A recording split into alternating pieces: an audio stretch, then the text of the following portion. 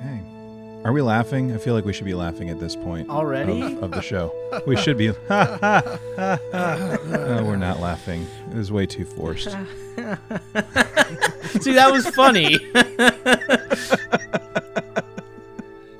There's a thing, though, like with Engage, like I was saying last week when we started the show, like we always start off laughing or giggling or something whenever we kick off an episode of Engage. So anyways, everyone, welcome to another episode of Engage, where we talk about Star Trek. That's what we do on this podcast. We talk about Star Trek. Isn't that right? Yes, that is correct. We do talk about Star Trek. I mean, it's kind of in the name. It's like a Star Trek podcast. So, I mean, we probably should be talking about Trek. I don't know. David, we don't have to talk about Trek if you don't want to. Okay, fine. Let's not. Okay, you want to do like a Mandalorian something? Or like The Boys or shows Blue Bloods or something? A bunch of shows that I haven't watched. There we go. Yeah, I mean, you're going to be talking to yourself on most of those, Chase. I watched one of the shows that you've mentioned. Oh my goodness. All right. Well, for anyone tuning in, thank you and welcome back. If this is your first time listening to one of these episodes, this is Engage, and this is the show where we talk about new Star Trek during its original run, its original premiere run of sorts. And this week, we are going to be talking about Star Trek Discovery, Season 3, Episode 3, People of Earth. And I am joined by some amazing Starfleet officers. I got Commanders Eric and David up in the house. How are you gents doing this week? Doing good. Well, I mean, Michigan State just had a nice win today over our rival Michigan, so I'm doing really great. Okay. And for those of you in listener land that can't see me, I'm actually wearing my Michigan hat. So I've been in like in a Wolverine mood for some reason, like the last number of days. So well, that hat is why I brought up the game. Of course it is. So I mean, I did see it on YouTube TV. I mean, that's our cable whatever we use. We use YouTube TV, and I saw they were playing, and it took me back. So I don't think either of you knew this, but once upon a time, I was in Air Force ROTC, and we did this thing with MSU's ROTC detachment and U of M's, and Eric and I, we went to U of M. So he's a traitor. He went to U of M, but he was always rooting for the freaking Spartans for crying out loud. Listen, my dad went to Michigan State, and both my parents went to law school at Michigan State, so I grew up as a Michigan State fan. All right. Fine. I won't even tell you where I went to school. Please tell me it wasn't Ohio State. Is it Ohio State? I just said I won't tell you. But yes, it was. God almighty, how are we friends? We're not. You haven't realized that Oh, yet? okay. Why are you here? I don't know. What are you good for? I don't know. Good grief. Did you just Zoom bomb us or something? Yeah. Basically. Maybe I should lock this meeting now. No passwords. Right in. You have locked the meeting. No one else can join. But one thing that we did, like every year, whoever was hosting it, I think it would be in that town that we would be hosting our one of our balls or one of our military things that we were doing. And that particular year, Michigan State was hosting the game, so we all drove up to East Lansing.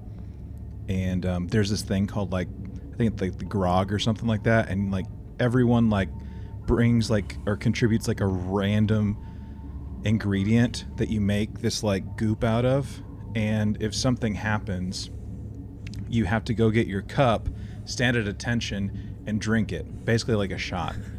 And like there's like some nasty stuff in there, like there's some hot sauce, like I think was in one of them, hot sauce, some like maybe Thousand Island dressing or Italian dressing, some like cold coffee, some other random stuff. But anyway, it always happens for the Michigan State game. So, man, guys were so Buckeyes. wild. We were. It's like it's some kind of random tradition that I never understood, and I still don't. But Yeah, I'm gonna there's go a with lot it. of I mean, weird traditions that just don't make sense. there really are. There really are a lot that make zero sense at all. And anyway, Eric's brother is the real hero when it comes to the military, not me, since I got medically disqualified from serving. So there we go. But I guess we can all get along. Michigan State, Ohio State, and Wolverines. I mean, it is what it is. So we have an episode that we need to talk about. But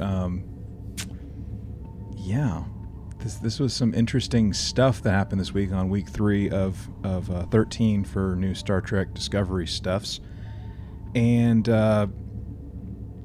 it picks up finally after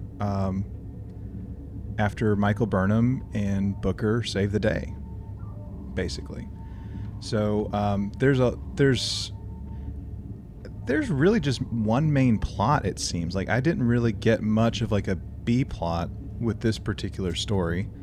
I mean, there might have been a little bit of one, but not as much as last week, I think.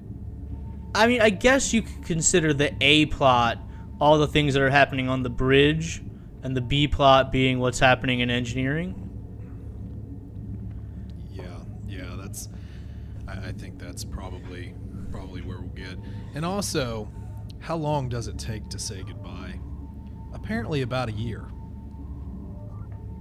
God damn, like, okay, listen. I just get you just brought this year thing. How many times in this episode were we told that Burnham was alone for a year? One like whole year.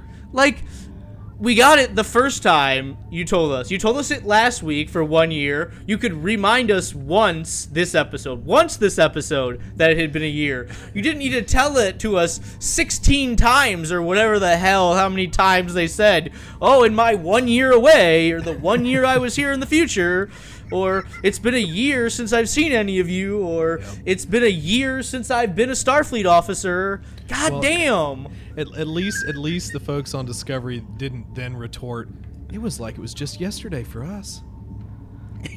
yeah. Because that would have been awful. Oh, shoot, guys. Okay, I don't know. Like, okay, we're talking about this year thing right here at the beginning. We're jumping all over. 1 year is really not that long in the grand scheme of things, right? A lot can happen in a year, certainly. But the way Burnham was acting in this episode, it had been like she was away from the crew for like 5 years or something. It really, her attitude didn't seem like it had been just 1 year. It seemed like it had been much, much longer. Yeah. Yeah, I agree. I want to say, like, there have been like so many stories in Trek where members of various crews have been separated from other members of the crew for periods of time, but yet they've remained resolved in not giving up on their crew, on Starfleet, the Federation, etc., and especially Michael, who we've gotten to know over 2 prior seasons, who's such a resolute character of sorts, like with like the whole Vulcan culture that she's grown up around, and like just her pigheadedness. It just doesn't, for her character, it doesn't make sense that she would have given up unless something groundbreaking happened in that year for that to happen. Yeah. Well, she did get hit awkwardly in the face, God knows how many times, by her virtual sparring partner. So maybe that just rattled her a bit. Her check stance, man. Okay, so have either of y'all done martial arts? Yeah. No. What style of martial arts did you do, David? So I was boxing. I did boxing and then I did MMA. So not necessarily. Sorry, I guess I shouldn't have jumped on the martial arts question, but I have done competitive fighting. Okay, so with MMA, I mean, like you're still doing. I mean, MMA is essentially like Muay Thai to a certain extent, right? Well, I mean, at its core, it's mixing whatever you bring to the table. So, here's wrestling, there's Brazilian Jiu-Jitsu, boxing. Yeah. Anything you can bring to the table, really. So the thing that I was kind of like, okay, I'm not gonna ding it that bad, but just watching her check stance, like after she like finished that blow, was like, come on, man, that's a sloppy check stance. That's just a sloppy check stance. Whatever it takes to win. I guess. I mean, like, that's like you keep y'all can't see me, but like you keep your thumbs in, not like this, and like you're cutting, like, I don't know, I didn't like it, but that's fine. I don't know. As someone that's done martial arts, it just kind of rubbed me the wrong way, like with her check stance. In much the same way that anyone in Listenerland, Jason David Frank, who played the original Green Ranger and Power Rangers and White Ranger and Red Zeo and Turbo Ranger and Black Ranger and Dino Thunder, he got really annoyed when like with how people would like use their morphers and Power Rangers, because like the rest of the cast would like have like their hands kind of spread, like open, like, well, y'all can't see, but like basically like making the 5 whenever they'd be holding like their morpher, and he would have his fingers like a knife, basically, like all put together. So it's just, and I'm getting off on a tangent already on like Power Rangers and martial arts, for crying out loud, and Star Trek Discovery. What a way to start an episode. What a way, gang. What a way. So anyway, 1 year later. 1 year later. Yep. But we get this quick montage, right? Scene at the beginning, and I actually want to know. As like a rule, I'm against montages. Just in general, that's like my rule. I think it's really a lazy way of writing. I don't know. To me, I would much rather have seen these two separate storylines, like, okay, here's Michael in the future and here's the Discovery, separate for a little bit longer, and not get this quick montage and then, okay, they're back together. I don't know. That was just me. I'm not a fan of montages. Yeah, I was actually going to ask if you guys would have, what if this season was literally the Michael Burnham year, and then at the end is when you finally get Discovery coming through, because at that point it feels, to me, would potentially feel more impactful this year, because it legitimately did encompass a TV year. Mm-hmm. So you want to have a whole season of Star Trek Discovery without the Discovery and just Michael Burnham and Booker doing their thing?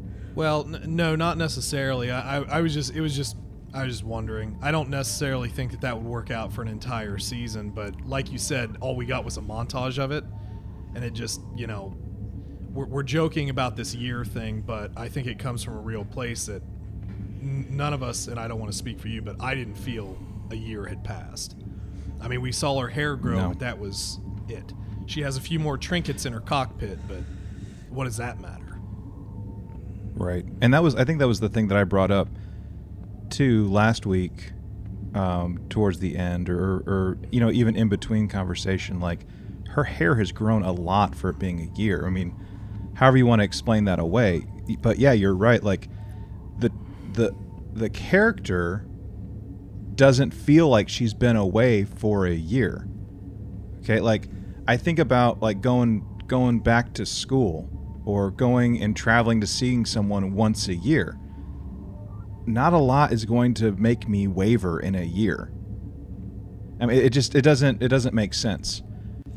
And we can split hairs all we want on this, but I mean, I think the general consensus is a year just doesn't make sense unless there's something that happened in that year that was such a paradigm shift for Michael that it will explain away why the heck she is the way that she is. I have one theory, and I think I've talked to David about this. maybe not so much like the year, but maybe something else. Yeah, I think and I'm gonna sound like a madman once I talk about it. Go ahead, I Eric. think there is definitely something that happened to her. You see it in some of her conversations where she's talking with Georgiou, and Georgiou's like, you've got a taste of freedom and not following by other people's rules, and you don't know if you can come back to it. And then later on at the end, when she's talking with Saru, she says, you need to just give me some time to come back to where I was fully before this. And if there is something that big that's happened, I don't want it to just be monologue dumped on us. And I really don't think showing it as a flashback is the way to go either. I think showing it to us before she reunites with the crew is the better storytelling idea. Yeah. Okay. And we have seen science fiction shows and television shows in general split their crews apart. We saw, if anybody's seen Farscape. Has anybody seen Farscape? Not the whole thing, but I know enough to be in trouble. Well, Farscape splits its crew into two, and so I think it's in season 3 when it does this. And it'll have one episode, it'll be with one half of the crew on this one ship. The next episode will be with the other half of the crew on this one ship. And like they don't tell the story of both of those in the same episode, and it worked really effectively. Battlescarred Galactica did it very effectively. How it split its people and its groups into different pieces, especially in the final season, the first half of the final season. It like would tell one episode, or okay, here we're on Galactica with the fleet, and then the next episode would be on the Cylon base stars, and then they would jump back and forth, and it was very effective. And I think we could have done something here. Even if you're telling, like, the story of Michael Burnham in her 1-year gap, and then you're telling the next episode is still the Discovery in the future. Like, I think you could jump back and forth between those effectively. Yeah. So, y'all ready for my, like, crazy man theory? I know, like, some of y'all don't like theories, but here's my theory. I'm not a theory crafter. Okay.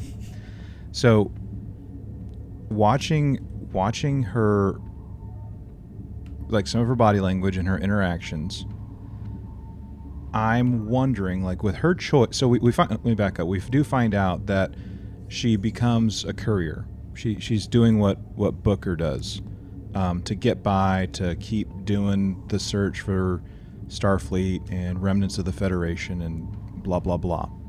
Okay, we know that's a thing. That's dumped on us in this episode. And I think I shared this with David last week, following our last recording. I was talking about something.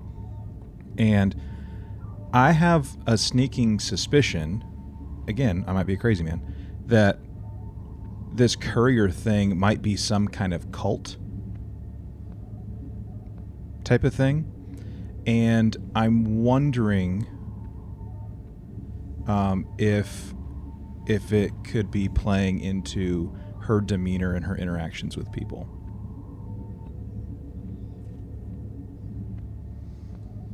Hard sell for Eric.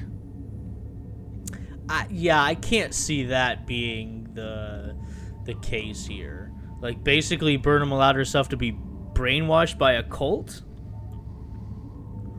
I don't know. That's my working theory for right now. I'm okay to being wrong and it being completely thrown out the window. I'm grasping at something right now. Yeah, I kind of think I'm not necessarily super high on that. I kind of think it'll be sort of explained a little bit lamely, in my opinion. I'm gonna throw a little character assassination out here for you guys. Lovely. Because this episode kind of just sort of solidified my I don't care anything about this one character, and now I'm really starting to not care about another character. The first character, and we already kind of talked about it, was Georgiou. Like, I don't really understand why she's here, aside from just making trouble. And I think her line about, the in quotations taste of freedom, and kind of like breaking away from your Vulcan learning confines and your confines of Starfleet. Now you've went into this this new world where Starfleet isn't a thing anymore, and apparently this year has been super crazy impactful. The most impactful year ever, and that her independence and her work, whatever that might be, maybe feels a little bit more like home to her than Discovery. Because I'll be honest with you, I generally like characters who just step up and do the thing, and this leads me to my second character assassination in Suru. Captains make speeches, right? Picard has speeches. Kirk had speeches, meaningful rally the troops. When Saru delivered his after basically Michael handed him the captaincy, and that can be disagreed upon, but I think it was handed to him. Not that maybe he doesn't deserve it, but his speech, the thing that went through my head is like, great. Like, it didn't have any sort of impact on me like a captain should. I just don't see him as the person to lead them through this new world. Now, did some great things at the end that I'm sure we can talk about a little bit, but I don't know. I wasn't a huge fan of that, but again, just getting back to the original point, I think that they're just going to sort of explain it away, and then everything that kind of happened with Michael, again, giving up the captaincy, just sort of going off on her own little solo mission towards the end, I think is all sort of pointing a little bit to that. Now, if there's a grander explanation, cool. But a lot of times, until those grander schemes are revealed, I tend to go for some more practical things, more practical human things. Okay. Sure. So I have a lot of follow-up to your comment, David. Mm-hmm. A lot of follow-up. Here we go. So Here we go. Let's talk about Saru first. Since you weren't here on the podcast last week, what did you think about Saru in last week's episode? Because I was very positive about Saru's actions last episode, and I felt like what he did in the last episode really showed that he was a captain and he was ready to step up. So I'm just curious about your reactions of what he did last week. I don't know. I don't really see. I don't see that defining thing that's really turned my head, I guess. Obviously, he is a skilled negotiator. He definitely has abilities that he doesn't necessarily show off very often. I'd love to have Suru in a combat situation. You know what I mean? He apparently can just pick you up and put you back down harder than he picked you up. I don't know. But I'm kind of just waiting for this person to feel like a captain and not just a commander. Okay. There's this kind of relates back. I read a lot of these old nautical novels, and they talk. There's quite a reasonable bit of historical accuracy, and they talk a lot about, master and commander is the rank before you become a post captain in old English naval custom. And there was a quote in one of the books where it's like, a lot of guys make master and commander, and it's perfectly good, but not everybody's made for captain. So you can lead a ship, you can oversee the running of a ship, but to actually be, a captain like a Jean-Luc Picard or even a Kirk, I know some people have some blah blah blah about that, or an Archer or even a Janeway or a Sisko. I think that there's a little bit more to that, and I hope that they continue to build him up, because the worst thing that they could do is just kind of stop. There goes my mic, because I still feel like Georgiou is going to be a big problem for him eventually. She's going to pop off and do something that's going to probably irritate irritate me. Yeah. So as far as the speeches go, Star Trek is known for its captain speeches, right? They all have theirs. Whether you got your Picard with your very academic speech, and then Sisko with his "I'm going to talk like this" speech.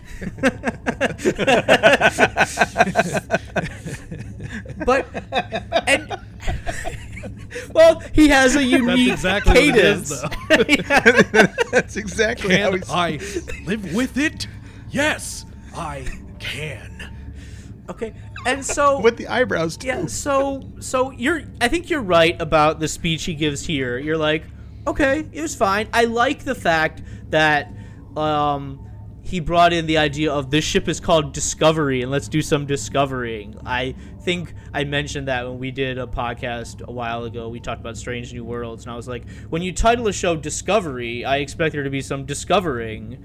And, I like that, how he brought that in here. But you're right, this wasn't a great speech. But I do think if you go back to Season 1, Saru gave a very great speech toward the end of Season 1 when it was learned that Lorca was not the real Lorca, but he was just capital E evil Lorca. And he gives this speech. He goes like, Discovery is no longer Lorca's. Discovery is yours. And I forget the exact speech, but I do think he gave a good, rousing captain speech at that moment. Yeah. I'll chime in on this part, like with the whole like captain speech type of thing. If we're talking about Saru and the speech, that Season 1 Terran Empire speech, I think is far greater than the one that was given in this most recent episode. That was a captain speech.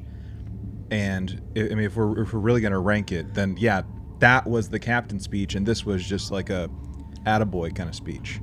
But I would also say that Saru has to be the captain here. Michael Burnham cannot be the captain of this ship. She is, like, you talk about captain material. Michael Burnham is not captain material, in my opinion. Like, she cannot be the captain of this ship. Just the way we've seen her behave over these 2+ seasons, she doesn't have it, in my opinion. I want to especially at this moment in time with this so-called existential crisis that she's going through. Right. So this is I want to kind of hang out with this because this was something I wanted to talk about. I realized that shows haven't always been led by a captain. Okay, case in point with Deep Space Nine, with Sisko, with Avery Brooks' character as Commander Sisko, later Captain Sisko. And the justification with that was like, it's a space station. You got to have a commander, not a captain type of thing. And what I'm kind of curious, what I'm kind of thinking about is knowing that Sonequa Martin Green's character is the main character of the show, and that she's now number 2. Well, she's number 1, but you know what I mean. Like, she's the number 2 on the show. What's that mean for Star Trek as y'all see it? Do you see that as an impact, like to the formula, or just to Trek in general, Trek fandom in general? Well, I think that was the whole point of this show in the beginning, is that they were trying something different by focusing and having our main character be a first officer and not the person in charge of the ship. They were trying to do something different than we'd ever seen Star Trek do before, always making even though we had ensemble cast, always making the captain the primary focus. And I'm okay with it. I don't have any problem with it. I would feel a lot better if we had a better written character to follow, but like that's not the point of this conversation right here. Mm-hmm. Yeah. What do you think, David? Well, I mean, I think that there has been a history of, strong first officer. I mean, Riker, I think, could carry a show without Picard. So it's definitely not out of the realm of possibility. But I think to Eric's point, I think that Michael's been able to do some really exceptional stuff. I really rooted for her a lot in season 2, especially towards the end. And okay, so we're all similar age. I really enjoyed action movies from the 90s because sometimes it's just nice to have a character that just kicks everybody's butt and wins. Now, if I wanted to watch somebody flail around for 90 minutes and then finally just, head kick a guy, I'd watch a Tom Cruise movie. Okay? But that's not always what I want. So sometimes I just want the character to win. I don't want the existential crisis to continue forever and ever and ever and ever. And unfortunately, the pattern with Michael is she betrays her captain in season 1 and Spoilers, then is everyone. effectively a prisoner. What's that? Yeah. I said spoilers, everyone. Then just kidding. I mean, if you... So anyway, if you're listening to this podcast and you haven't seen season 1, like yeah, you're in trouble. By the way, this episode is not spoiler free. Jeez. but even in season 2, you have an element of fitting in, and it's like, please just fit in for once. But I sort of see, like, at least the early part of this season, and she's saying it very blatantly, I need time to readjust. I need time to fit in and find myself back in this community. I would kind of just like her to fit in and just be the BA officer, at least for a little while. Just for a little bit. Yeah, it's interesting that she does keep, like, needing to try and fit in, and she never feels like she fits. When you think... I mean, some people will say that this was a problem with Voyager, but we had a Starfleet crew and a Maquis crew that seemed like they fit together pretty fast, pretty well, pretty quickly. Some people would say that that was a problem with Voyager, that they came together a little too quickly and a little too nicely. But I think your point is definitely valid. Yeah. And then... Okay, so I do want one more thing. I'm unpacking David's original statement like 10 minutes ago. And it's about on for a week, and we have to go through every single thing. Yes, we do. Right. It's about Georgiou, and I'm totally with you there. I think her story is over. Like, her usefulness to this story is over. And as I said, I think it probably would have been better for her if she had, like, sacrificed herself to destroy Control at the end of season 2. And I was like, I don't really see the purpose of her going to the future. And I was very critical of her last week because her only purpose last week was to be a foil to Saru. Saru was trying to assert his control over the ship, and she was just there at every moment just trying to pick him apart. And I said, that's fine to do this once. That's fine to do that once. But if that is her sole purpose for this entire season, then kick her out. Just, like, get rid of her. She has no narrative use if that's her only purpose. And we see in this episode, it seems like that's her only purpose in this episode as well. There's the scene, okay, when they're all putting on Starfleet uniforms. She puts on an Admiral uniform. Like, okay, why did she do that? Probably to undermine Saru. Like, to me, that's the only reason I can think of her putting on an Admiral uniform. We see when Book comes onto the ship, he meets there with Georgiou at first, and Georgiou says, I like to know what's going on my ship. Did you guys catch that? Yeah. And it's like, this is not your ship, lady. This is not your ship. And then on the bridge during the firefight scene later, she's like contradicting Saru at every moment. And I'm like, lady, you need to just stop. You are not in the Terran Empire anymore. Your word is not gospel. Like, there's a captain of this ship. Just shut the hell up. Did y'all? I don't know if y'all noticed this at all, but I'm with you, Eric. So each episode, she's made some kind of reference to, jumping between universes, or the worlds that they're in, or whatever. Did y'all pick up on that? I noticed that she said it. I didn't really read too much into it. Yeah, pretty much the same. I guess it didn't really poke into mind. Well, like, so, I think it was episode 1. She was saying something like, She's not in episode Eric, 1. you're my quote machine. She's not in episode 1. I'm sorry. Last episode, she was talking about, like, exploring and checking out different universes and stuff like that. And then, like, in this one, at the transporter pad, she was saying, my goodness, I should have written this down. Anyway, she was talking about, like, maybe in this world. Like, almost like it was just like, let's just leave this alone. But, like, maybe in this world, or in another world, it would have been different. So I'm almost wondering, and again, this is, like, my conspiracy theorist coming out, but, like, I'm wondering if, like, these are, like, little hints, little Easter eggs for her departure from Discovery, to get her back into whatever she's going to do with Section 31, if that show actually takes off. Well, I have a question for that. Yeah. It is not common knowledge that she is Emperor Georgiou. It's like most of the people on the ship think she is Captain Philippa Georgiou of the Shenzhou, right? Who's in on it? Burnham's in on it. Saru's in on it. And Stamets.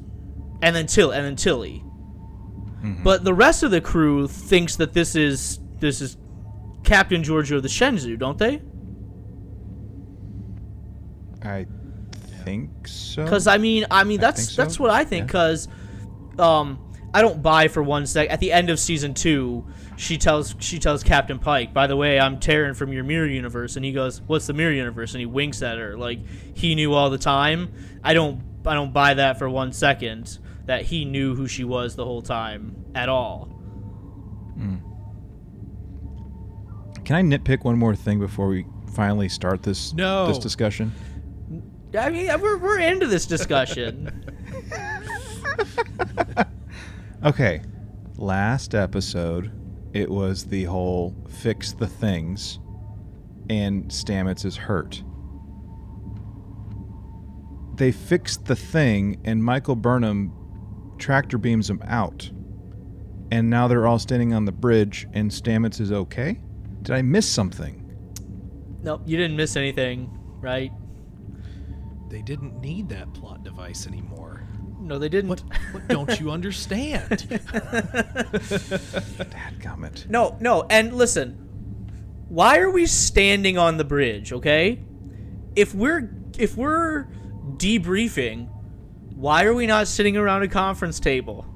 Why are we standing on the bridge doing this debrief? God damn it, just sit around a table.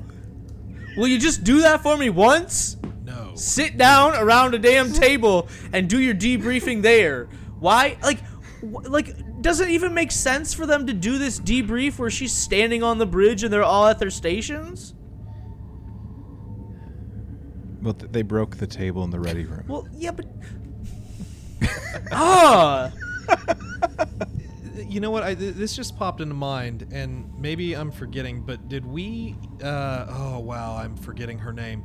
The female engineer that they picked up.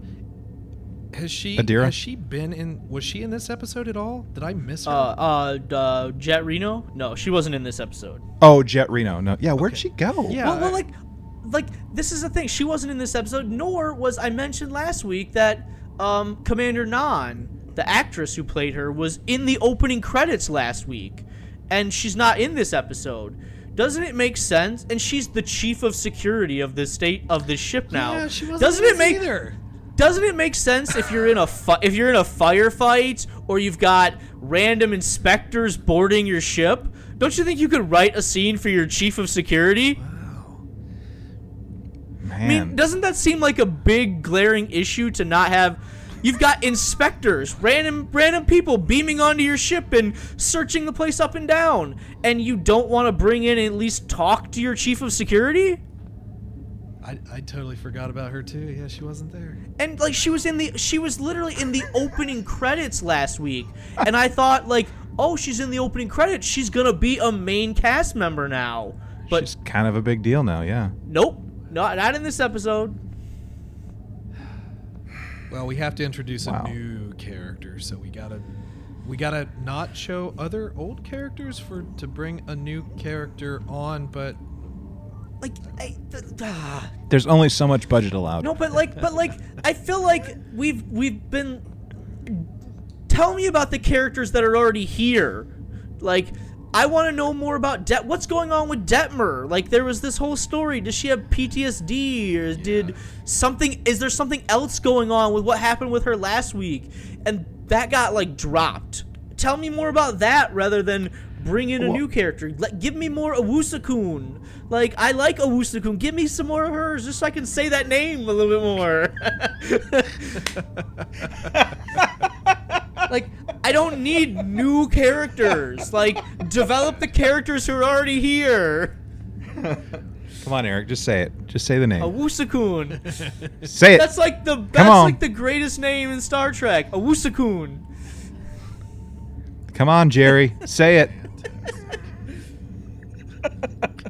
Awusa-kun. At least I can remember Awusa-kun. these names. I get Bryce and Reese mixed up. Yeah, like They just sound too much alike. they do, Reese and Bryce, yeah.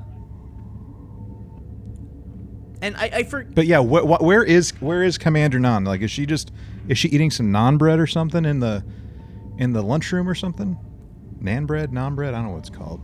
See now Some here's Nutter Butters? what happened. Here's what actually happened from an insider, okay? I love it. So I love it. basically, David's got the inside back scoop. injury transferred to her.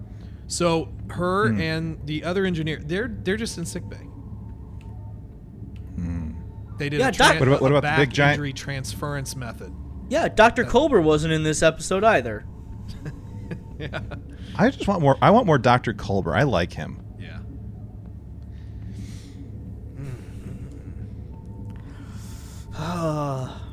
Maybe there's fixing stuff somewhere. Playing some backgammon, fixing the accordion thing up in the Jeffries tube. I mean, I don't know what that is. And like, does this ship have a chief engineer?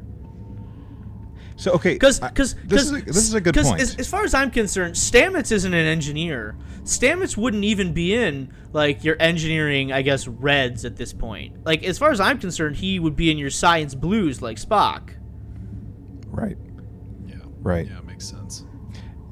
I'm wondering, like, we do have a new character that joined the crew this week, and that's Adira, and we can talk a little bit more about her a little later on if we really want to, but we should, honestly. But like, I'm wondering if they're positioning her to become like the chief engineer of the ship, because to y'all's point, like, where's the engineer? Where's the chief engineer? Because like, Stamets is like maybe the closest thing to an engineer the ship has had.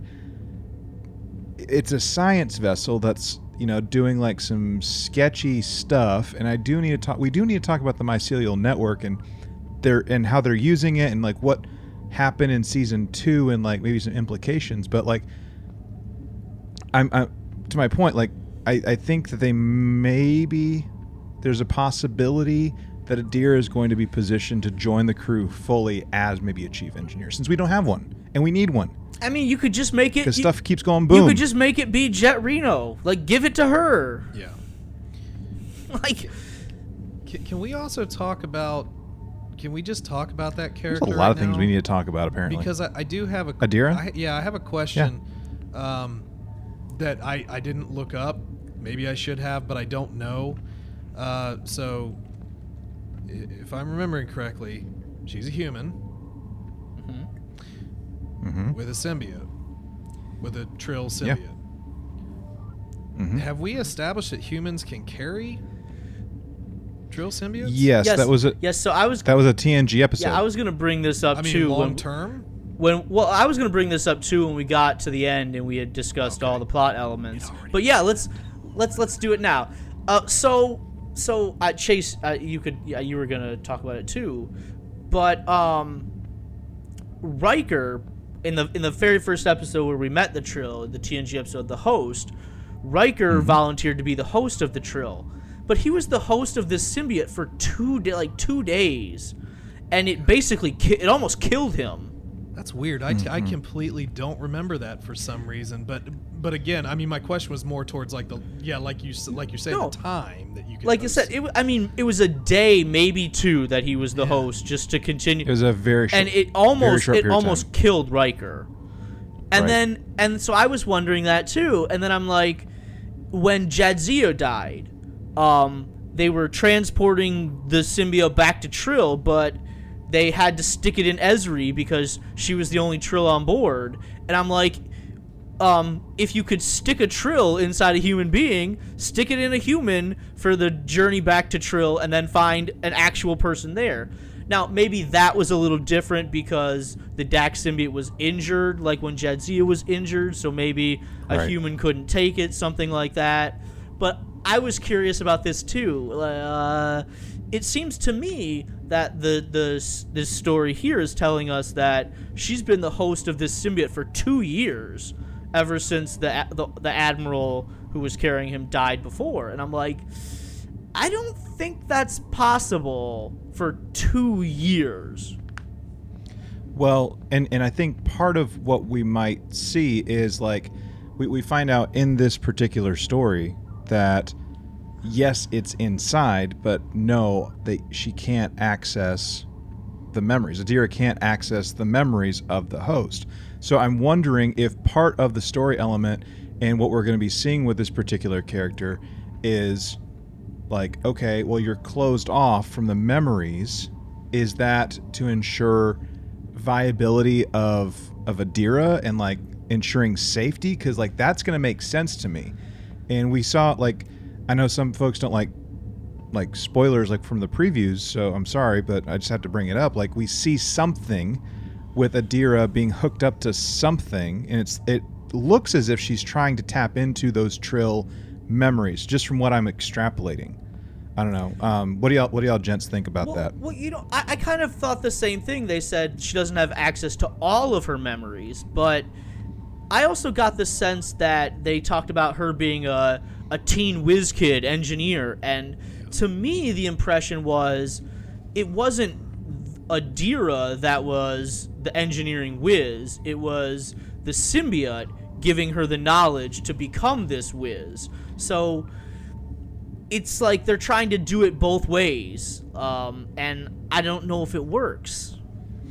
Yeah, that was the impression that I got. I kind of felt like they were trying to set this up as, you know, there's a connection, but it's not like a full on. You know, they don't have the Ethernet cable hooked up, but she's on Wi-Fi for now, because she's not a Trill. Maybe, at least that's the impression I got. But she still benefits from it a little bit. Yeah, because Bashir likened it to like two computers networked together and working together, and maybe there's like they'll plug it in just a little bit and then they'll unplug it, and it's not like two computers continuously linked together. No, sorry. I was just like, have you turned it on and turned it off and turned it back on again to fix your connection with your symbiote? Have you tried reinitializing the power converters?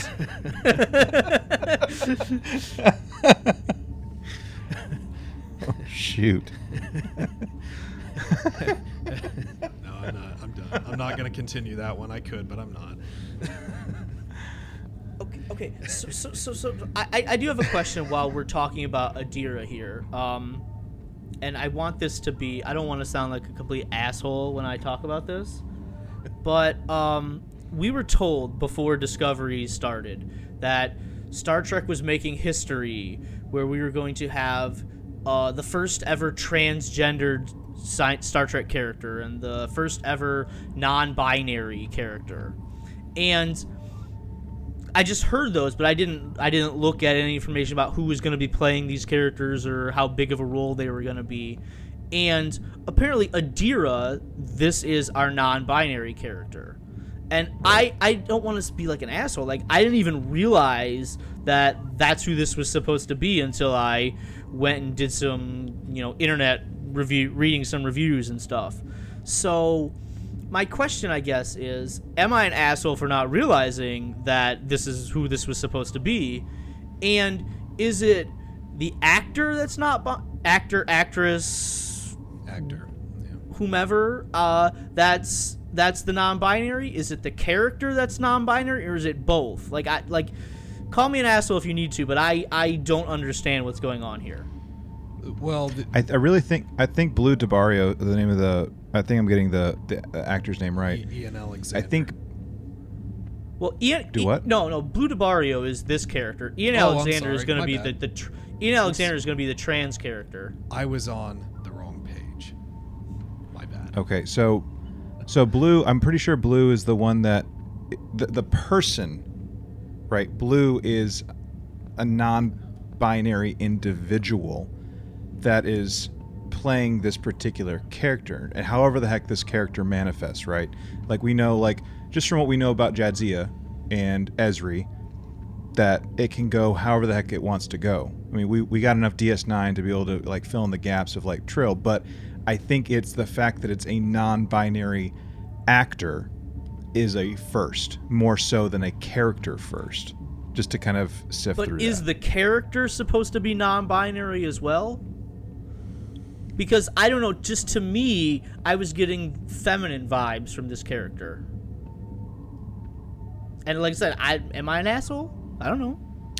So I'm at using Memory Alpha right now as we're talking about this, and there's some background information. It says, although Tilly and other characters initially refer to them using feminine pronouns, according to StarTrek.com and a GLAD interview with Blue Del Barrio, Adira actually identifies as non-binary and uses they/them pronouns.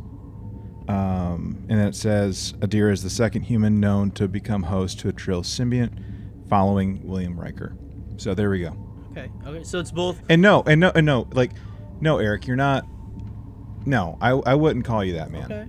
And I mean, if you don't know, you don't know. I mean, like, it's okay to not know, like, what the heck's going on. Like, because if you have someone that is or is not, and they're portraying someone that is or is not a certain whatever, put a label on there, okay? You got to kind of give some people the benefit of the doubt and, like, let them figure it out or let them discover it on their own. And if you don't know, you don't know, and people will correct you. I mean, like, it is what it is. And I mean, I hope that we can give ourselves enough mercy and enough grace, and that the listeners will also give us some mercy and some grace as we, sift through this and make sense of this. Because, like, I know gender identity is important to people, right? And it's part of who they are, and not everyone sees that, accepts that. But we just gotta kind of take it for what it is and respect people to a certain point without imposing values backwards and forwards. So I'm going to leave that alone. No one hate tweet me, please. I'm trying to be kind about this. Trying to be respectful is what I'm getting at. Does that help, Eric? Yeah, that helps. Okay.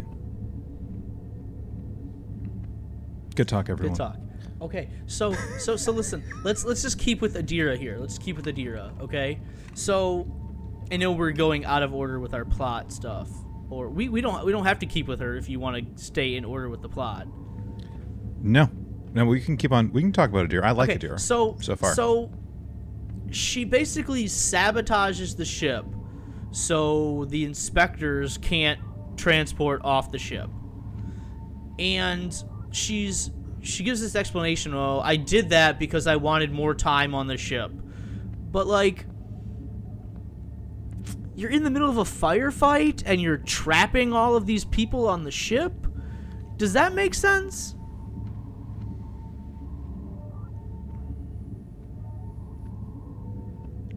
I mean, don't you think you'd want to let your people, like, not be put in danger, especially if you're potentially, you have the memories of an admiral, a Starfleet admiral within you? It seems kind of a strange thing to do.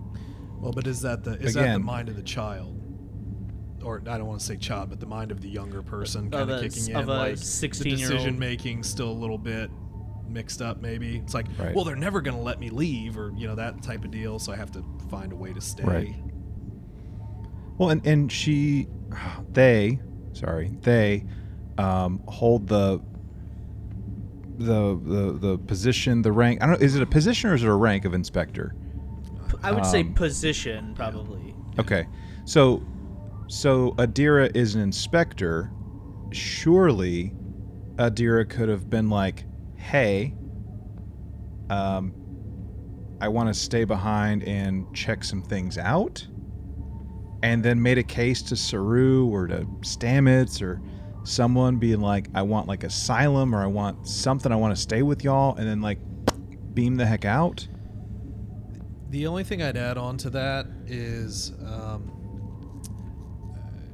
don't want to fly too far forward, I guess, but the reaction in the beginning and then the reaction at the end were two very different things. So perhaps the reaction in the beginning would dictate a very different reaction from, our Earth crew for her potentially wanting to defect. Is that the word we'd use? Or?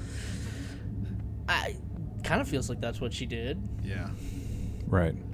So Yeah. I think the leniency perhaps was a little bit widened towards the end of the episode given the circumstances. So I don't know. I kind of again just equate it to I've got to do whatever I can type of deal because it's very clear that she just she needs a break, fresh start, do something else type of deal. So. And then we see her like during this whole confrontation firefight, she's like doing something up in a Jeffries tube, examining the ship, whatever. And Stamets comes down and he's like, "I know what you did. I know you sabotaged this somehow. Like, I'm onto you." And he basically just, to get her trust, he lays everything out. And I don't have a problem with the scene with what happened there, but like, Chase, you're the music guy, and David, you've got the guitars behind you, so I'll ask both of you this. And I know, Chase, you've said before that you're not a fan of Jeff Russo in general, but the music in this scene where they're talking, what the hell was that?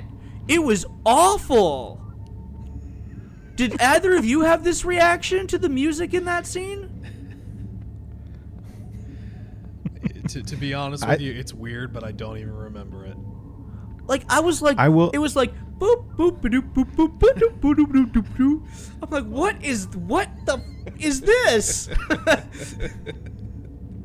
Like, just go back and watch that scene where they're with the lighthearted portion. Yeah, it's like, what? Why would you make this choice as a composer to score this scene that way? And I thought for sure, Chase, you were going to have something to say about this, because you always have something to say about the music. You always have something to say. Always have something to say. No, I like Eric. You're going to give me a look, but I did like the lighthearted feel to it. It was wrong, man. It just did not fit. It just dramatically, it did not fit this scene. I'm a little scared to try and locate the music. Wait, hold on. Do you have like I'm online or on iTunes or something? Spotify? I'm afraid. Well, if I play it through All Access, like if I try and do that, then I'm wondering if I'm going to get like flagged and like sued by CBS or something. Don't get DMCA'd, buddy. yeah. You know, like me trying to give you free advertisement, right, for talking about your stinking show. I don't know. I just I had to mention this because it just bugged the hell out of me. Yeah, I can't. Well, is this it? No, it's not it. I'm trying to find the stupid music. I can play it on Again, I can play it through the thingamajig. That's all right. I don't need to hear it again. I heard it twice. I'm good. I think he really wants to hear it. I'm good. But like I know, Chase, you've said before you're not a fan of Jeff Russo. I'm not, and I will say this about Jeff Russo. I watched The Ready Room actually on CBS All Access for the first time this season because it actually showed up when I wanted to watch it. And hearing him talk about the fact that he's standing amongst giants of Star Trek music, I'm like, darn right you are. You're darn right you are. Best know your place, son. I listened to that too, yeah, and I was like, yeah, and you're like at the bottom. There are giants way up here, and you are not on their level. Jerry Goldsmith, look, can I just gush a little bit about Jerry Goldsmith for just a second? Like, the man is a legend when it comes to music and like scoring films. Like, whether it's Disney or Star Trek or anything in between, he knows how to convey emotion, and not only emotion, but the emotion of the story that is trying to be told in a moment. Like, he can arrange like just one little bar of music that's going to probably convey like one or two sentences, and it hits and it lands so darn well, like with Jerry Goldsmith, among others, right? And there's others, you know, in all of Trek that have done that. Like, we see that in Voyager and in Deep Space Nine and so on and so forth. And I have a little bit of sympathy for Jeff Russo. I'm not going to completely trash him, but he's a fan of Star Trek. He said that his Star Trek, I think, was Next Gen, if I'm not mistaken.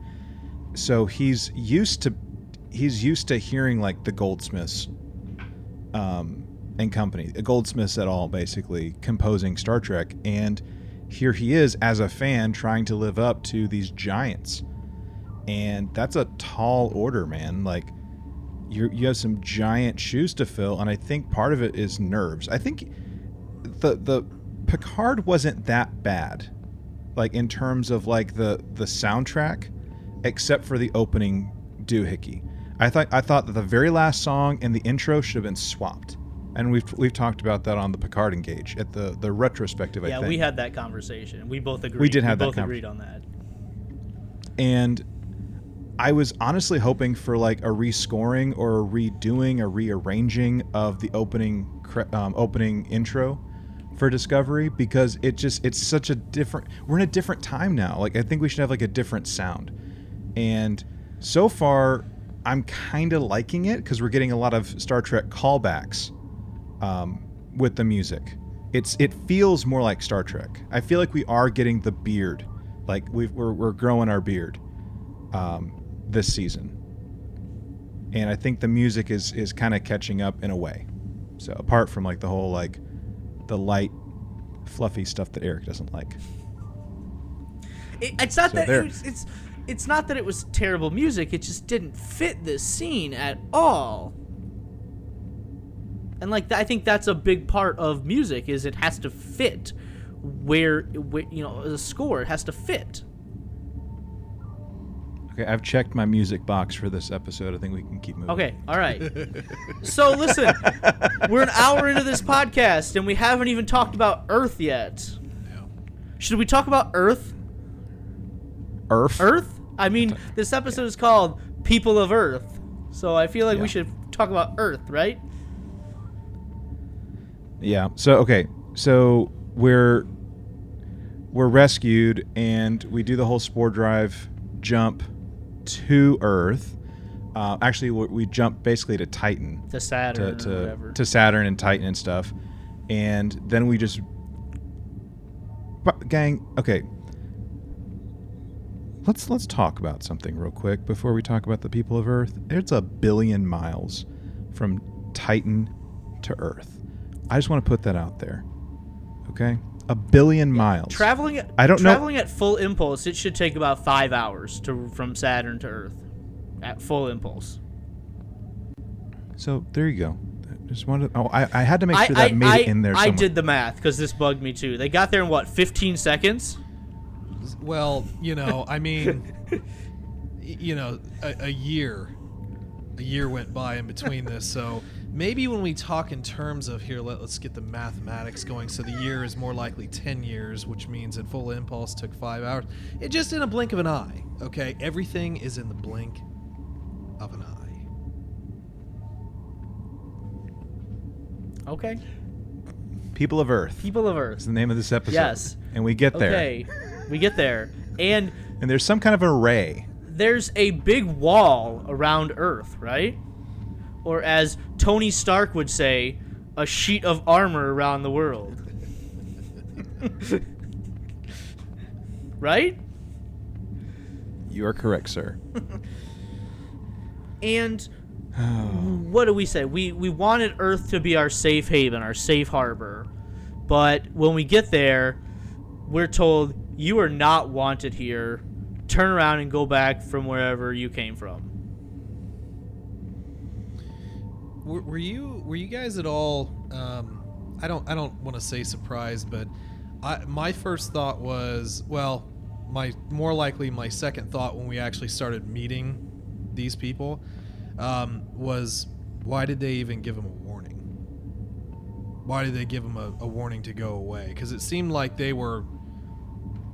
Maybe it's just more like, we have good defenses now, but it seems like through the history got real ruthless. And I don't know. Okay, you gave them a warning to stay away. Is there still that curiosity, or, I mean, is Earth that bad? I don't know. I always looked at it. I looked at it when I was watching this. Is humanity is evolved in Star Trek, right? Humans in Star Trek are nothing like humans in real life. They're evolved, and even though they become isolationist, they're still not, trigger happy. We still care about life and preserving that, and we're going to give you every opportunity to just leave before we resort to violence. Yeah, but in a way, doesn't that kind of contradict what they might have had to, we don't really know what they had to do, but doesn't that kind of countermand the isolationism and the potential that they had to go through in order to get there, to being strong enough to combat their enemies? No, I think you're making a fair point of, it seems like these people of Earth have been through quite a bit with constant attacks that, maybe they would be more on guard than they are here. Mm-hmm. Glad they weren't, because it kind of seemed like their weapons could pretty much kill off Discovery there. One shot took a shield, so. Yeah, one shot. And when we meet, I liked how they talked about her. For anyone that hasn't watched The Ready Room, I liked how they kind of described Captain Ndoye. I don't know if I'm getting ahead too much, but they talked about the whole guarded empathy. And I think that's a really good way of describing her. So she's got, like you were saying, like, we're kind of evolved, 900 some odd years later. We're not 21st century humans, and we're not trigger happy. We've evolved past that, even though like Earth has dealt with some major crap in most recent history. The fact that we haven't gone full Terran Empire on the universe, I think, is good. And that's the thing that I was kind of picking up on, was like this vibe of like, this is probably our last chance as a planet before we do become a Terran Empire. Like, if things don't seriously turn around, this is like some serious groundwork that's being laid to become a true Terran Empire and see a true manifestation of the mirror universe. And Eric, I know you don't like it, but I know you don't like the mirror universe necessarily. It's not that I don't like the mirror universe. It's that's not where I want our story to focus, because I've put my emotional investment into the Federation. And that's where I want to focus on. Not, like, if the entire story, 50 years, was told about the Terran Empire, then I would care about it more. But that's not where I put my emotional investment. Right. I get you. And I think like one message that we can kind of get from it is, there's still opportunity to have reconciliation and redemption as a society and as individuals. Looking at it from like the Defense Force, which I called, by the way. The what? I posted that on our Facebook group. The what? The Earth Defense Force. Oh, okay. Yeah, I totally called that, by the way. Okay. Anyway, listen. As long as we're talking about what the changes that have gone on with Earth here, there's a scene where they go into the ready room, and Saru and Burnham are there, and they're talking with Captain Ndoye, and they're like, the people on this ship consider Earth their ancestral home, and all we want to do is check in with Starfleet. And she says that it was no longer safe for Starfleet and the Federation to be on Earth, and they left 100 years ago. But I'm thinking, like, how old is this defense network around your planet? Did you develop this defense network within the past 100 years? Like, how long did it take you to build that? Because it seems like that defense network could have protected the Federation and Starfleet while they were on Earth. But then something that just really didn't sit well with me is Saru's like, so you mean Earth is not a part of the Federation anymore? And Captain Ndoye says, we can take care of ourselves. Why would we be? And, like, if, like, the burning rage inside of me didn't start to boil up when she said that. Like, Earth is no longer part of the Federation. Why would we need be? We can take care of ourselves. That's not the point. That is so not the point of the Federation. Yeah. The idea of the Federation was that collectively we are stronger together, and by bringing all of this diversity together, we will be stronger together than we ever were on our own. Yes, Earth could have taken care of itself before. Vulcan could have taken care of itself before. Andoria and Teller, they were able to take care of themselves before. But by joining together, they became stronger. And Earth was the driving force behind this whole thing. We saw in a lot of Star Trek leading up to this that humans build communities. It's what they do. And this evolved idea of humans. And listen, I don't want to get too political here. But Star Trek has always been political, going back to the original series. And it's always been left-leaning and progressive in its political views. And I get that this episode is trying to make a political point about isolationism. I get it.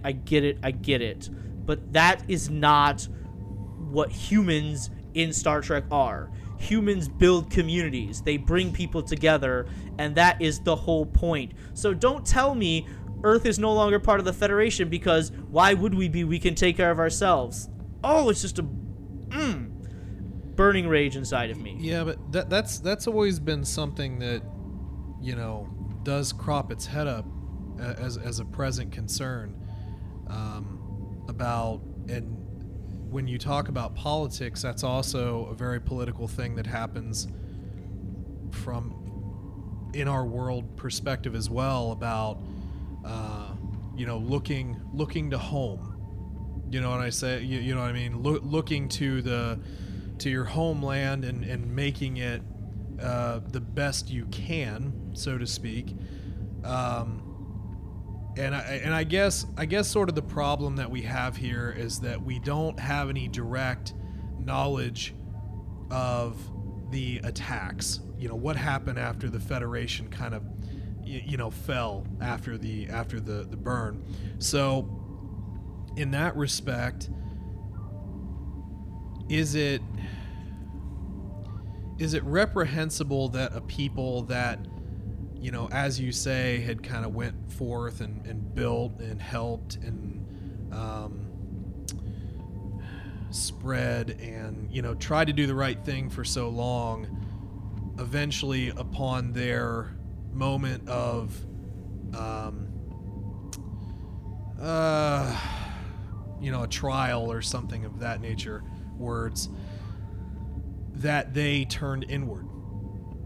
And I think that the issue there is that's not necessarily Star Trek, but it is very real.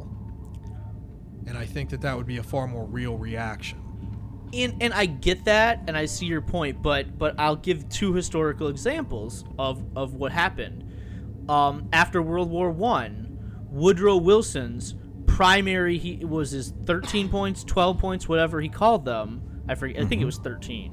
One of them was the League of Nations, right? We just been through this traumatic World War I, or it was called the Great War at that point, and the American president said, let's build the League of Nations. Let's not all withdraw on ourselves. Now, the League of Nations eventually collapsed because the United States didn't join the League of Nations, and without them behind it, it collapsed. And then after World War II, which was basically just a continuation of World War I, they took a 12-year break. What happened after World War II?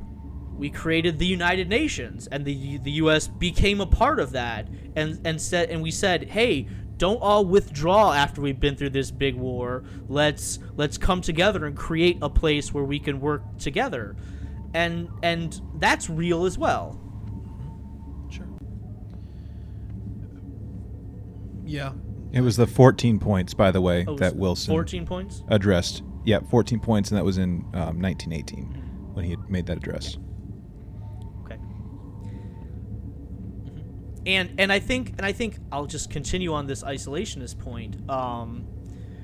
We have seen in season 1 of Discovery, the Klingons, or T'Kuvma and the rest of the Klingons, wanted to start this war because, they had this sense of national pride, if you will, and their rallying cry was "Remain Klingon. Don't let this outside force encroach on us," and that was painted as the wrong idea to have, right? And in Star Trek VI, The Undiscovered Country, here we're saying that the right thing to do to move forward is for the Klingons to no longer be isolationist, but to open formal negotiations with the Federation. So you've got all of this history and all of these statements that Star Trek is making that are anti-isolationist.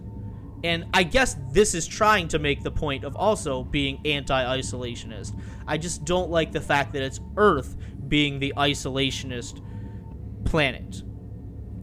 And I think we've talked about this a lot, just with like this part of this episode. But I mean, like, you go back to season 1. In fact, Klingons in general have been the character that have meant to represent the other in society. Like, you go back and like that's just kind of how it's been. And then when Discovery came out, we've been talking about politics anyway, so like, what the heck, why not? Like, Kurtzman and company laid out Klingons to be a critique on the radical right, so to speak. Like, Trump supporters in general were now the Klingons in Discovery, and this whole isolationist type of thing, like you're talking about, like remain Klingon, and like I think it was Trump's inaugural speech where it was America first was the thing that he continued to say over and over again during his inaugural address. America first, remain Klingon. And this is not a coincidence. I don't care like what side of the aisle you're on politically. Like, this is without a doubt a critique against the Trump administration and the isolation, the remain, like, keep America great, make America great again, stuff that he says as part of his his rallying cry as the leader.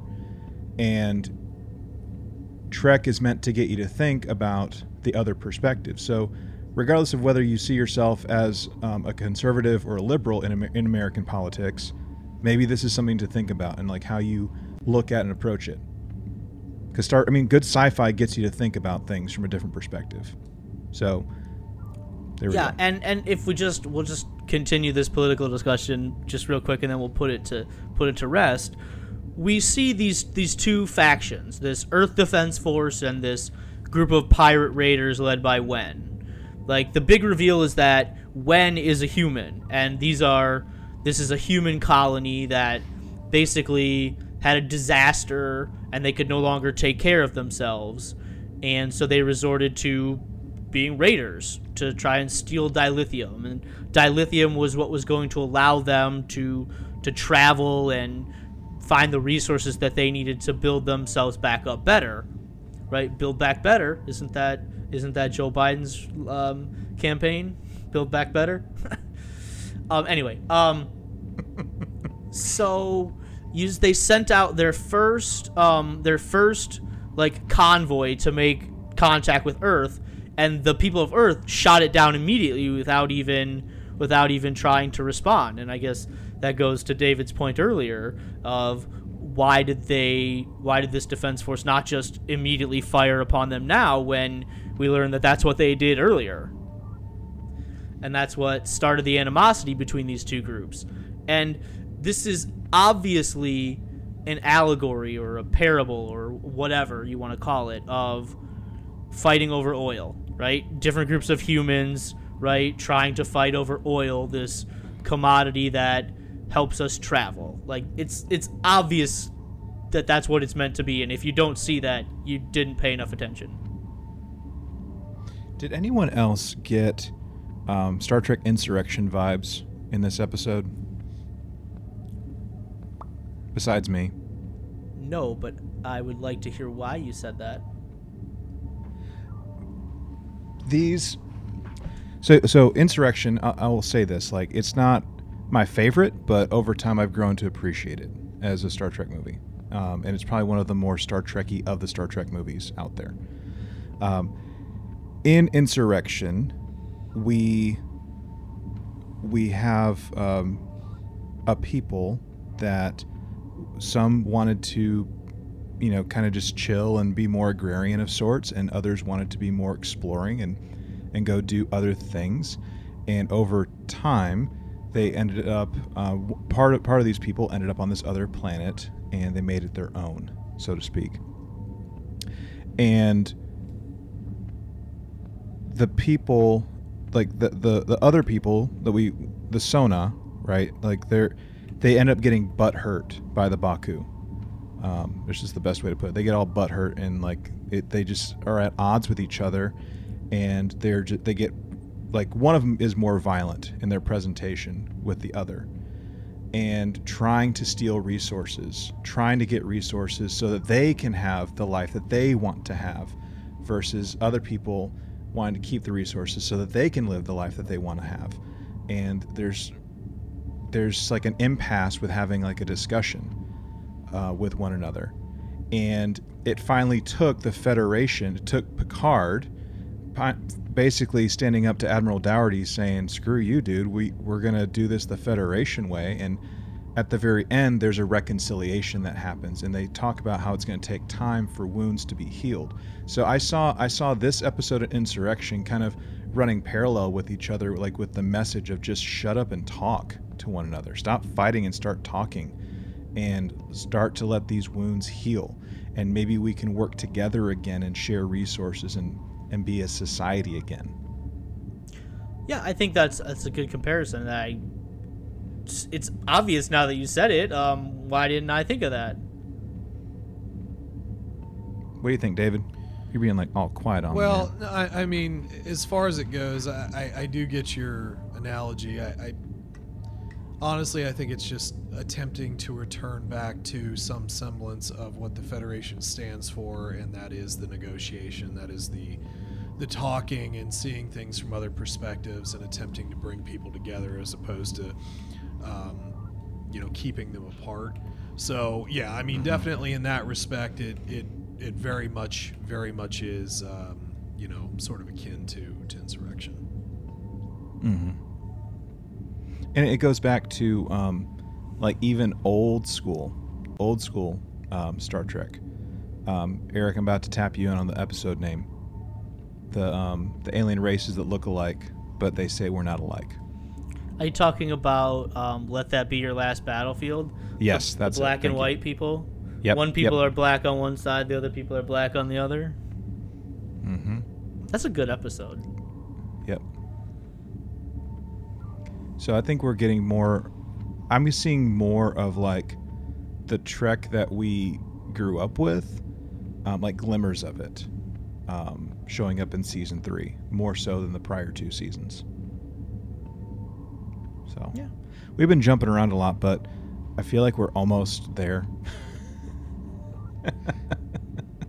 Yeah, I mean, we could talk about like the battle scene and how Burnham again displays how she should not be the captain by just taking it upon herself to do this mission or whatever you want to call it, and she doesn't consult Saru, and she's like, better to ask for forgiveness than permission. And like, I know a lot of people have that mentality, but that's not the Starfleet mentality. That's not the mentality I would want out of my first officer ever. How is Saru? I think there's plenty of room for forgiveness and stuff. Like Star Trek shows that, and like redemption and stuff. But like, how is Saru? Like, this is just a legitimate question. Like, how in the world is Saru willing to entertain the idea of Burnham being the first officer? Well, what other choice does he have? I mean, non? I guess. Why not? Non? Stamets? I don't know, but like Burnham keeps doing what Burnham wants to do. So let me just pause there and let me ask you something. So Burnham doing what Burnham wants to do. So what if she was captain? Oh, so you're basically, this is an argument of rank, because the thing is that a captain will do essentially, I mean, maybe not what they want to do. Let's not get that crazy, but they have an idea and it's the crew's job to execute it. So if she was captain, then this wouldn't be an issue necessarily, because it was her plan and she's the captain. Mm-hmm. But because she's not, so our issue isn't with the plan, it's with her effectively snubbing rank. No, I get your point, but that's not the way I see it. If she was the captain, she has to be responsible for every life on the ship. But if she is just, the first officer should be responsible for every life on the ship too. But I think because if she was the captain, I don't think she ever would have considered this idea, because there's too much risk involved. Yeah, but think about the time she was in, though. I mean, didn't we just call them a bunch of space cowboys? Yeah, like she was in the era of cowboy diplomacy. Yeah.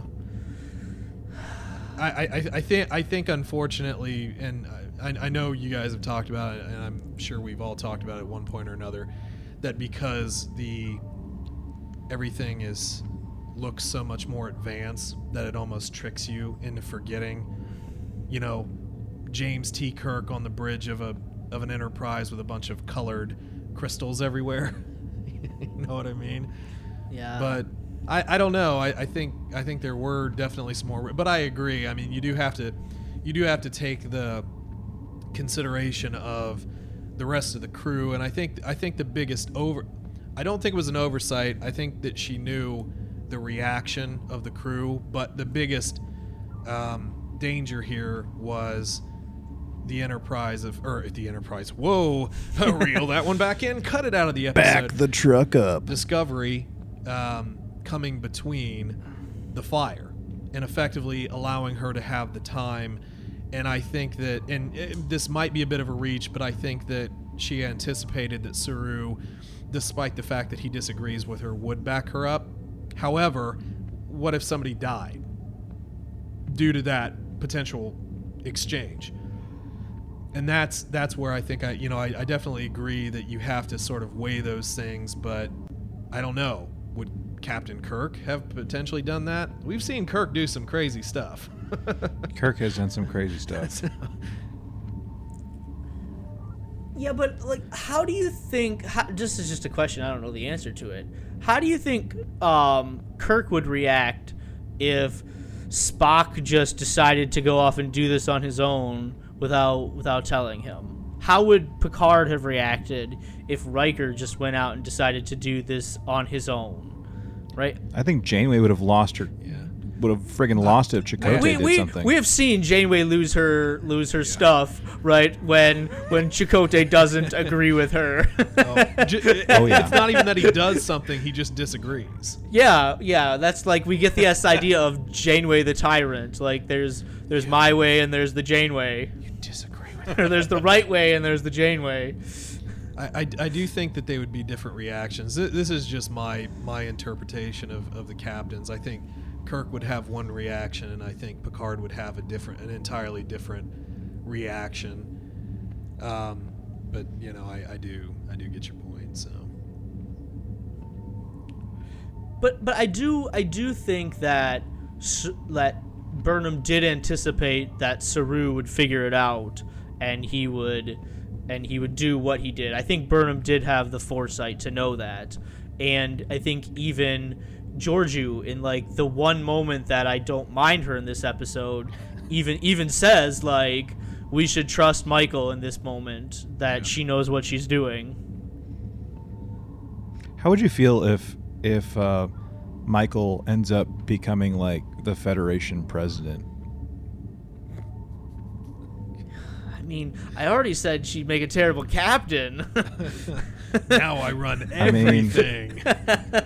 I mean, she hung the flag, man. She's already commissioned someone. I mean, she's effectively commissioned Saru. She's commissioned 2 officers, man. And hung the flag. Admiral Burnham. Oh, yeah. Oh, my God. There's a scary thought. Admiral Burnham? Oh, my goodness. Wow. Please don't let me be under her direct chain of command. Well, too late. It's too late. Have we talked this episode to death yet? Yes, I think so. But I think there's one more thing that I want to bring up. Do it. Make it so. So,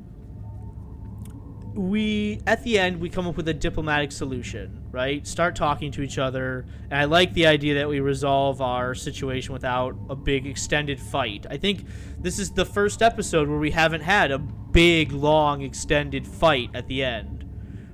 You are correct, sir. And so I like that here. But then this Captain Ndoye says, okay, you've proven to us that we can trust you. We're going to let you come down to Earth. And to me, it seems strange that there wasn't more of a, hey, let's go down to Earth and let's spend some time there and let's look up what happened to all of our family. And let's try and spend some time going through Earth's historical archives to try and figure out what was happened. It's just, let's go down, do some sightseeing, 5 more minutes. Hug a tree. 5 more minutes, and then you got to get up here, we got to go. It seems like they missed a big opportunity. Like, they're trying to figure out what happened. Earth has to have some kind of archives that they can look through. Right. I wonder if the Captain Picard room is still there. But I feel like what you could easily, even if you don't want to show all the scenes where we're on Earth doing research, at the beginning of next episode, you could say, well, we've spent the past 3 weeks on Earth, like, learning as much information as we could, and now we're going to continue our journey. Something like that, instead of, okay, at the end of this episode, now we're leaving, safe journeys. Yeah. I feel like that was just a really big missed opportunity, and to me, it doesn't make much sense. We went down to see the tree at Starfleet Academy, that's cool. It's a good image. It's a good Yeah, it was a CGI tree. If you watch the Ready Room, apparently that was a CGI tree. Yeah. But like, yeah, to your point, like, why didn't we go to the library or go like get like a software update for the LCARs and be like, and I mean, it would be too much. It would be too much just to go to the library to determine like what the burn is. I mean, like on episode 3, but I mean, yeah. Why didn't we do that? Do you think this is like one of those residual like time things, like we can't learn too much about the future just in case we go back to the past, so we don't change the past and change the future type of thing? Like we're gonna get visited by the temporal police. What was the department that showed up in DS9? Yeah. The Tribble episode. Anyway, yeah. The time, right, the time cops. Time cops. Jean-Claude Van Damme. Yeah, he's gonna show up. Yeah, you're right. It does seem kind of strange that they wouldn't want to just go to the library. Another thing I find kind of strange, or not even go to the library, but like, okay, look up what happened to my family members. Something like that, like, because I feel like a database. Like Tilly made Tilly. We haven't even talked about Tilly in this. Like, thank God we haven't talked about Tilly until now. Why did I even bring her up? But she says at the beginning, she's like, I like this weight of now being in the future and what happened to all of my friends and family. They're all dead. But it's like, Tilly, you've been gone. You've been in the future for 3 days. Or 2 days, whatever. Like, it just, like, this emotional, like, moment that she's having doesn't really work for me. But if that's what you're thinking, here you are at Earth, like, where they lived. Search through the records. Like, we saw that in The Next Generation at the end of season 1. We wake up these people from cryo sleep.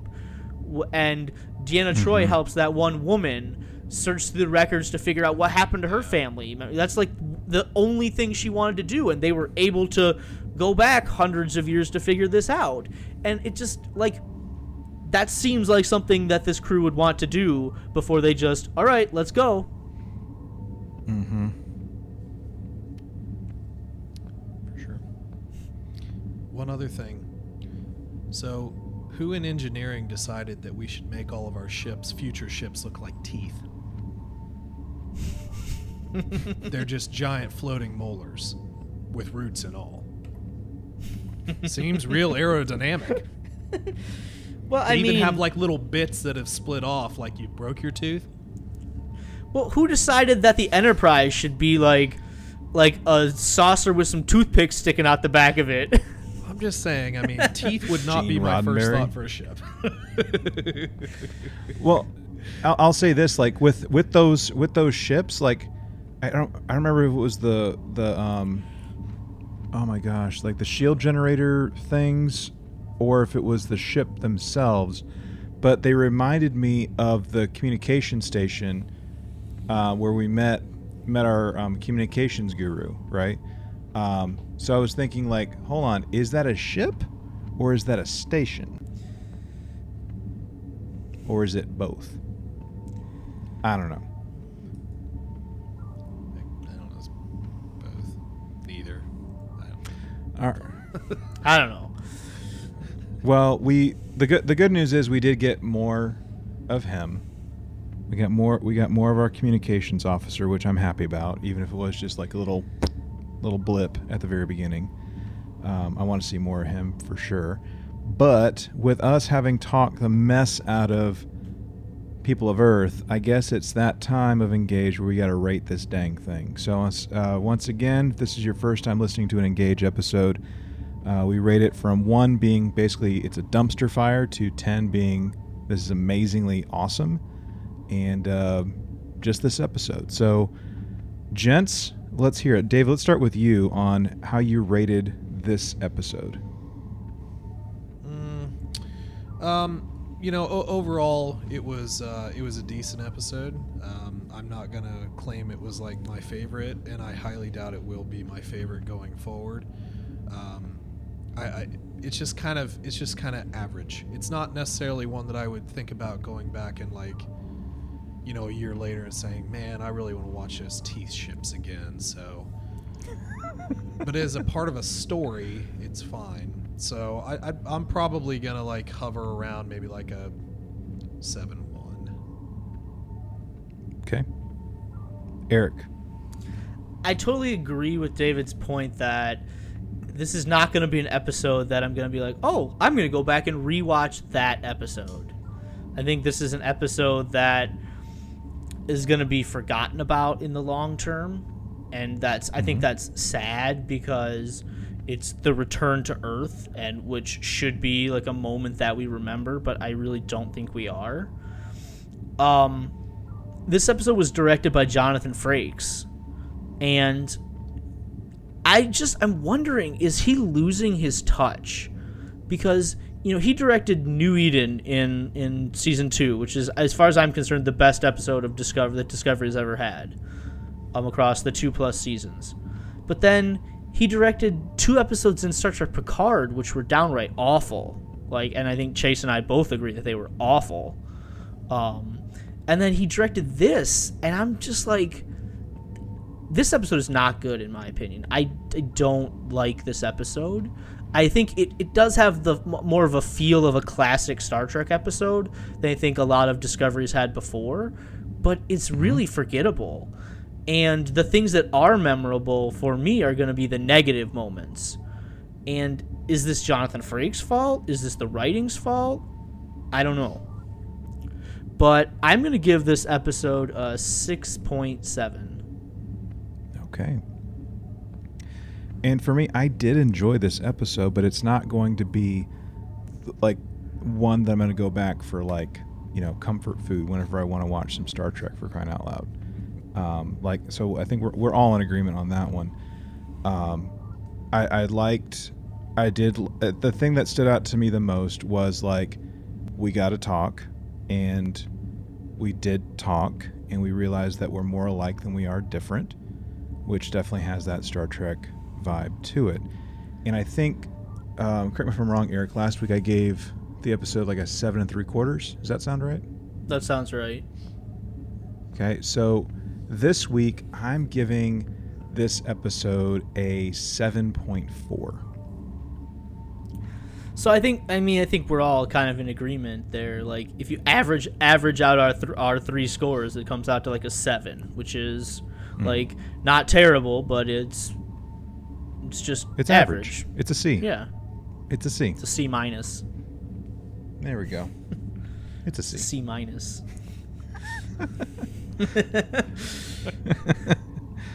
Oh, math. Well, so that there we go. We got our 3 scores. It was what, a 7.4, a 7.1, and what did you say, a 6.7? 6.7, yeah. Okay. So yeah, I mean we're dealing with a low C, and it's an average episode, and I'm sure there are people out there that really enjoyed this, and wherever you guys landed, you know, let us know. Send us a note or something like that, or leave a comment on the episode whenever it drops, which you're listening to it right now, so it's already dropped. It's all wibbly wobbly, timey wimey stuff. And we just got done with this whole like time shift, where we're gaining an hour, we're losing it, however you want to look at it. Time change. We're falling back, right? We're falling back. Yeah, we're falling back. We get an extra hour of this awful time we're in. Yeah. So, anyways, well, y'all, thank you for another episode of, you know, Engage and talking about Star Trek Discovery Season 3, Episode 3, People of Earth. We'll be back next week at some point to talk about Episode 4. That's kind of how it works with like math. Like, it advances one after the other with episodes. Eric's the math expert. He can confirm that for us. I can. Is that how? That's how it works. Yeah. Okay. Good deal. All right. Well, thank you, Eric. Thank you, David, for joining me this week. And again, next week, hopefully, y'all will be back and not have to go to Starfleet Medical or anything like that, David. So, anyway, let us, dear listeners, let us know what you think, what you thought about this episode in your own viewing. Do you agree? Do you disagree with our ratings of this particular episode? Make sure you check us out at trtvpod.com, and to get in touch with us by going there and checking out our hailing frequencies. You can also do it the old manual way, the old 23rd century way of doing it, and that is to open hailing frequencies and send a note to trtvpod@gmail.com. You can also get in contact with us by sending us a voice-only transmission to 817-752-4757. We realize it is kind of quaint, but there is a 3-minute time limit, and your comments may be used on a future episode. And finally, if you do want to send us some stuff, send us a handwritten letter. You can do that, which is very quaint. So make sure it gets to the Lone Star Station, P.O. Box 2455, Azle, Texas 76098. We appreciate having you people that are on Earth right now listening to this episode. And as always, as we leave here today, may you always remember to boldly go and make it so.